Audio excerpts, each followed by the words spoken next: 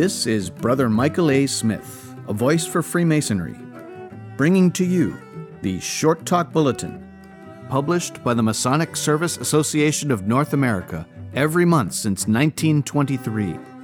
This, the Short Talk Bulletin podcast, is produced in cooperation with the MSA and is made possible with the generous support of a grant from the Grand Lodge AF&AM of Minnesota. Volume 14, Number 12, from December of 1936. Refreshment. Written by Carl H. Claudy. According to ancient Masonic usage, a lodge is either open, at refreshment, or closed. The call, from labor to refreshment, today has not the same meaning given it by brethren of long ago. In the early days of Freemasonry, when operative lodges began accepting speculative members, and the craft became a center of light and learning and brotherhood as well as a union of skilled workmen, the lodge banquet or refreshment assumed great importance. In 1598, William Shaw drew up a code of laws for the government of the craft in Scotland. This document, known as the Shaw Statutes, bears the title, "The Statutes and Ordinances to be observed by all the Master Masons within this realm, set down by William Shaw, Master of Work to His Majesty and General Warden of said craft, with the consent of the Masters after specified." General Warden, at that time, had the power and prestige of Grand Masters of today. As Master of the Work for King James VI, William Shaw was an educated, important, and leading citizen. As his statutes devote considerable attention to food and drink, it is evident that refreshment was then a necessary part of Masonic life and work. Translating the Scottish words into English, we read, "That all fellows of the craft, at his entry, pay to the common book of the lodge the sum of £10 money, with 10 shillings worth of gluffus, or ever he be admitted, that for the banquet." Again, that all prentices to be admitted be not admitted until they first pay to the common banquet for all the members of the craft within the said lodge and prentices thereof. With the Shaw Statutes for authority, it is not surprising to find such entries as the following in the records of the Lodge at Edinburgh, December 13th, 1599. "The same day the Deacon and Masters of the Lodge of Edinburgh ordained John Watt, son to Thomas Watt, to pay to the common affairs of the craft £10 money before he is entered prentice, and ordained the said John Watt to be entered prentice and to make his banquet within 18 days next to come." 100 years later, at the minutes of the Lodge Melrose, we read of certain expenditures. "To James Bunye for going to Melrose about the flesh and the bread. To Agnes Phillip for ale. To Agnes Phillip for making the meat ready, and also for beer. To William Browen for wheat bread, 2 legs of mutton, a pound of tobacco and pipes, and a capful of salt." Refreshment, in lodge, has not only great antiquity, but the respectability of great names connected thereto. Many brethren are familiar with the picture, by Stuart Watson, of the inauguration of Robert Burns as the Poet Laureate of Canongate Kilwinning Lodge. A careful examination discloses a toddy kettle in the foreground, while at the other end of the room a brother presides at the punch bowl. Meanwhile, the worshipful master proceeds with the inauguration ceremonies. However, we do not depend wholly on the testimony of a picture for proof that refreshment and business were often simultaneous in the days which, fortunately, come not back forever. Minutes of Lodge Jedburgh, December 27, 1805, say, "It is agreed on by the master and office-bearers of this lodge that in order to preserve union and harmony in our meetings in future, that the whole business of the lodge and society shall be discussed by vote and fairly settled in the town hall here, and after returning to dinner and the lodge then opened, no member shall move or vote. In other words, no business was to be transacted at dinner. In 1809, the same lodge enacted, "Any member coming into the lodge or society's meeting drunk or getting drunk at the time of the meeting, and behaving disorderly, shall by the order of the master or presses leave the meeting," whereby it is indicated that there must have been facilities for getting inebriated during the lodge meeting. Contemporary minutes of many other early lodges contain items of payment for broken glasses and for liquor and punch. Truly, we have come a long way. In this country, at least, all forms of liquor are universally forbidden in Masonic temples. If the Scottish refreshment of early days ran largely to liquid refreshment, in England the emphasis was on food, with wine, ale, or beer in quantity, but not as principal items. Dr. Robert Plot, in his Natural History of Staffordshire, printed in 1686, referred to the making of masons in these words: "When any are admitted, they call a meeting, or lodge as they term it in some places, and entertain with a collation according to the custom of the place. This ended, they proceed to the admission of them." Elias Eshmole, famous antiquarian, refers in his diary to a lodge meeting he attended in London in 1682. "We all dined at the Half Moon Tavern in Cheapside, at a noble dinner prepared at the charge of the new accepted masons."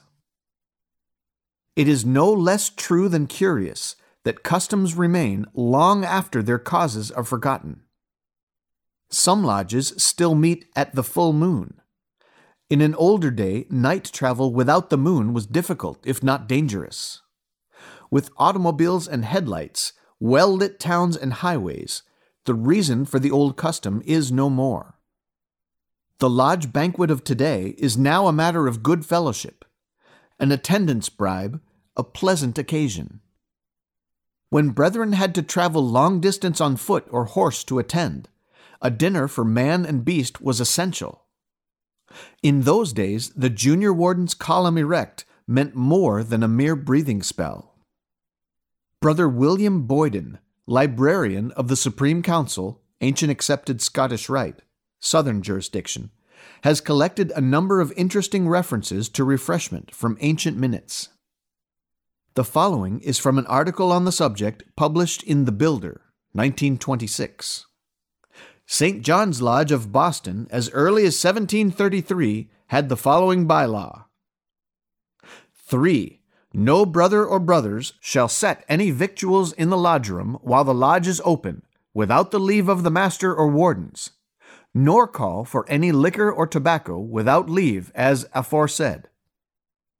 Rural Philanthropic Lodge, No. 291, Highbridge, had this bylaw in 1793.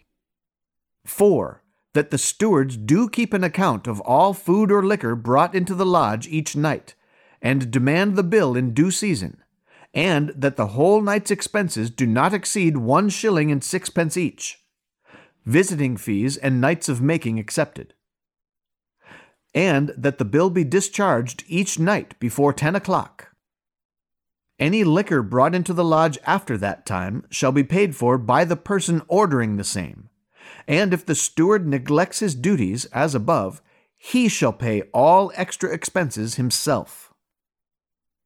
It is evident that refreshments were often provided at the funeral of a deceased brother, as witness the following from Richmond Lodge, No. 10, Richmond, Virginia, under the date of May 5, 1817.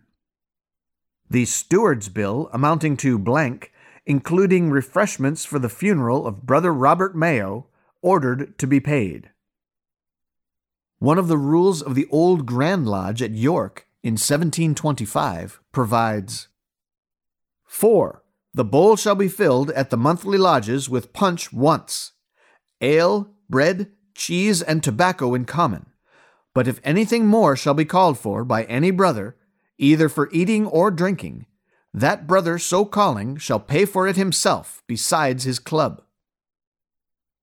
The Lodge of Edinburgh, in arranging for the annual festival of 1741, resolved that in place of tickets, each brother at his entry to the chapel shall pay 1 shilling sterling for eating an ale or small beer, and to pay for what wine or punch they think fit to call for, and that the treasurer furnish coal and candle on the public expense of the lodge.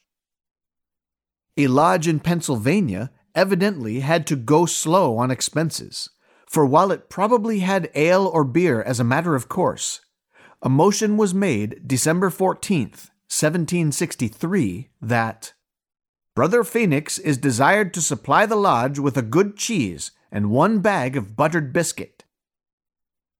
Old Colony Lodge, Hingham, Massachusetts, January 10th, 1793, voted not to have any refreshments but liquors and crackers and cheese. The Lodge of St. Andrews, Boston, November 28, 1809, voted that the refreshments for the ensuing year be tongues and bread. At the annual feast of Old Dundee Lodge, London, June 23, 1748, there were 11 members and 2 visitors present. Here is the expense of the menu: 6 ducks, 1 ham, 2 necks veal, wine, rum, sugar and lemons, beer and tobacco, beans 6 quarts, eating, dressing, tarts, Tyler, servants, for a grand total £4 7 shillings 4 pence. Temple Lodge, Albany, New York, on March 19, 1800, passed the following: Resolved, that some brother be appointed to procure refreshments for the lodge, consisting of good brandy, spirits, crackers, and cheese, for which he shall collect 1 shilling from each member and visitor partaking of the same, and for every neglect he shall forfeit and pay the sum of 25 cents into the treasury, unless a reasonable excuse can be given. Many modern temples are provided with refreshment rooms, banquet halls, kitchens, tables, tableware, all the necessities for a banquet at the least inconvenience to the brethren. But the good old custom of serving refreshments in the lodge room still continues in many a country lodge. Lodges in which the stewards have genuine steward's work to do, seeing that the tables are set up, chairs placed, dishes brought out, and food served. Eating in the lodge room is a custom hoary with years. Hiron's History of Old Dundee Lodge, London, describes the lodge at refreshment in 1763. It's easy to reconstruct the scene. The table, having 6 leaves, set out on trestles in the middle of the lodge. At first, the brethren were seated on chairs at these tables, but as the membership increased, forms were provided in place of the chairs as being more convenient and leaving a larger space for the ceremonies. But it will be remembered that, as our lodge room from 1763 to 1820 was 44 feet long by 25 feet wide and 15 feet high, there was plenty of room available for these tables. 30 yards of bordered green cloth were purchased 1790 to cover same width, and on these tables were placed the bowls of steaming punch, bottles of wine, rum, hollands, brandy, sugar, lemons, nutmegs, and glasses. And for the smokers, churchwardens, screws of tobacco, called papers, and pipe lights were supplied. It being remembered that smoking and drinking were also allowed in Grand Lodge for many years. When food was served, white tablecloths, napkins, and knives and forks were laid. Our own chairlady, a Mrs. Benning in 1801, assisting to wash and iron the napery for our brethren. Not even a brief tale of the history of refreshment would be complete without mention of the table lodge. In an older day in England, notably prior to the reconciliation between the rival Grand Lodges in 1813, it was a common practice for lodges to meet about 1 or 2 long tables, often covered with green baize, extending from east to west.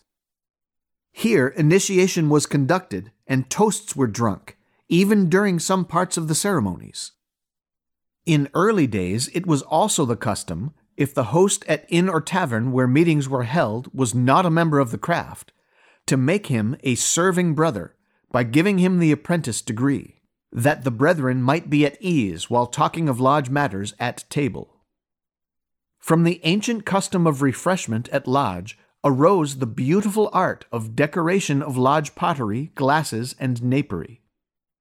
Many Masonic museums are filled with the Masonic work of the potter, in which emblems, mottos, quotations from ritual, signs and symbols of the craft, together with lodge names, numbers, and dates, are fired into the clay by loving workmanship.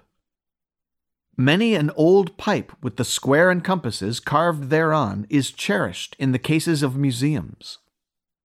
Masonic plates, cups, saucers, and glasses spread large with signs and symbols may be found in the great collections in Philadelphia, New York, and Cedar Rapids, Iowa, as well as in lesser collections, all mute testimony to the importance in which refreshment in the old Masonic sense of dinner and drink before, after, or during a meeting was held by our ancient brethren.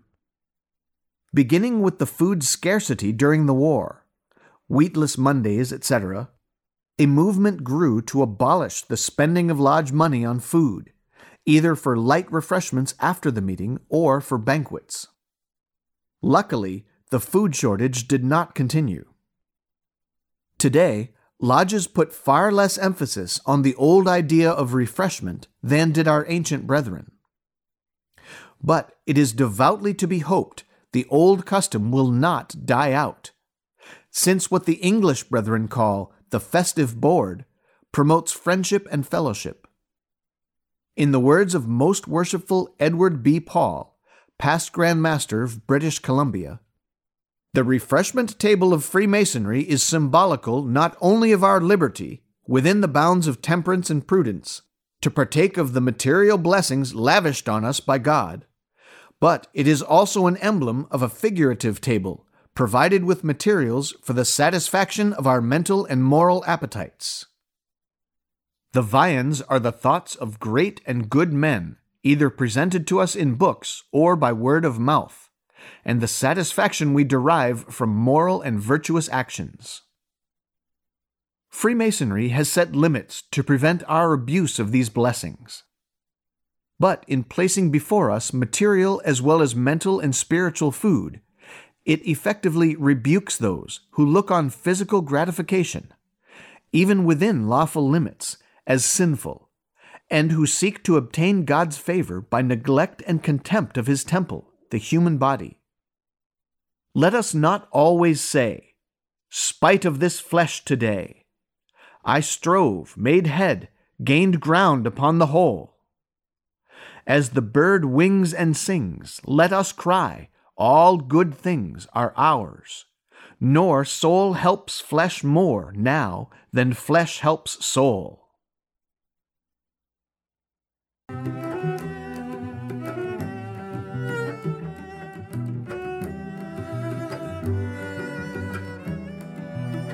This has been the Short Talk Bulletin Podcast, produced in cooperation with the Masonic Service Association of North America, and is made possible through a generous grant from the Grand Lodge AF&AM of Minnesota, who have been engaging and inspiring good men who believe in a supreme being to live according to the Masonic tenets of brotherly love, relief, and truth since 1853.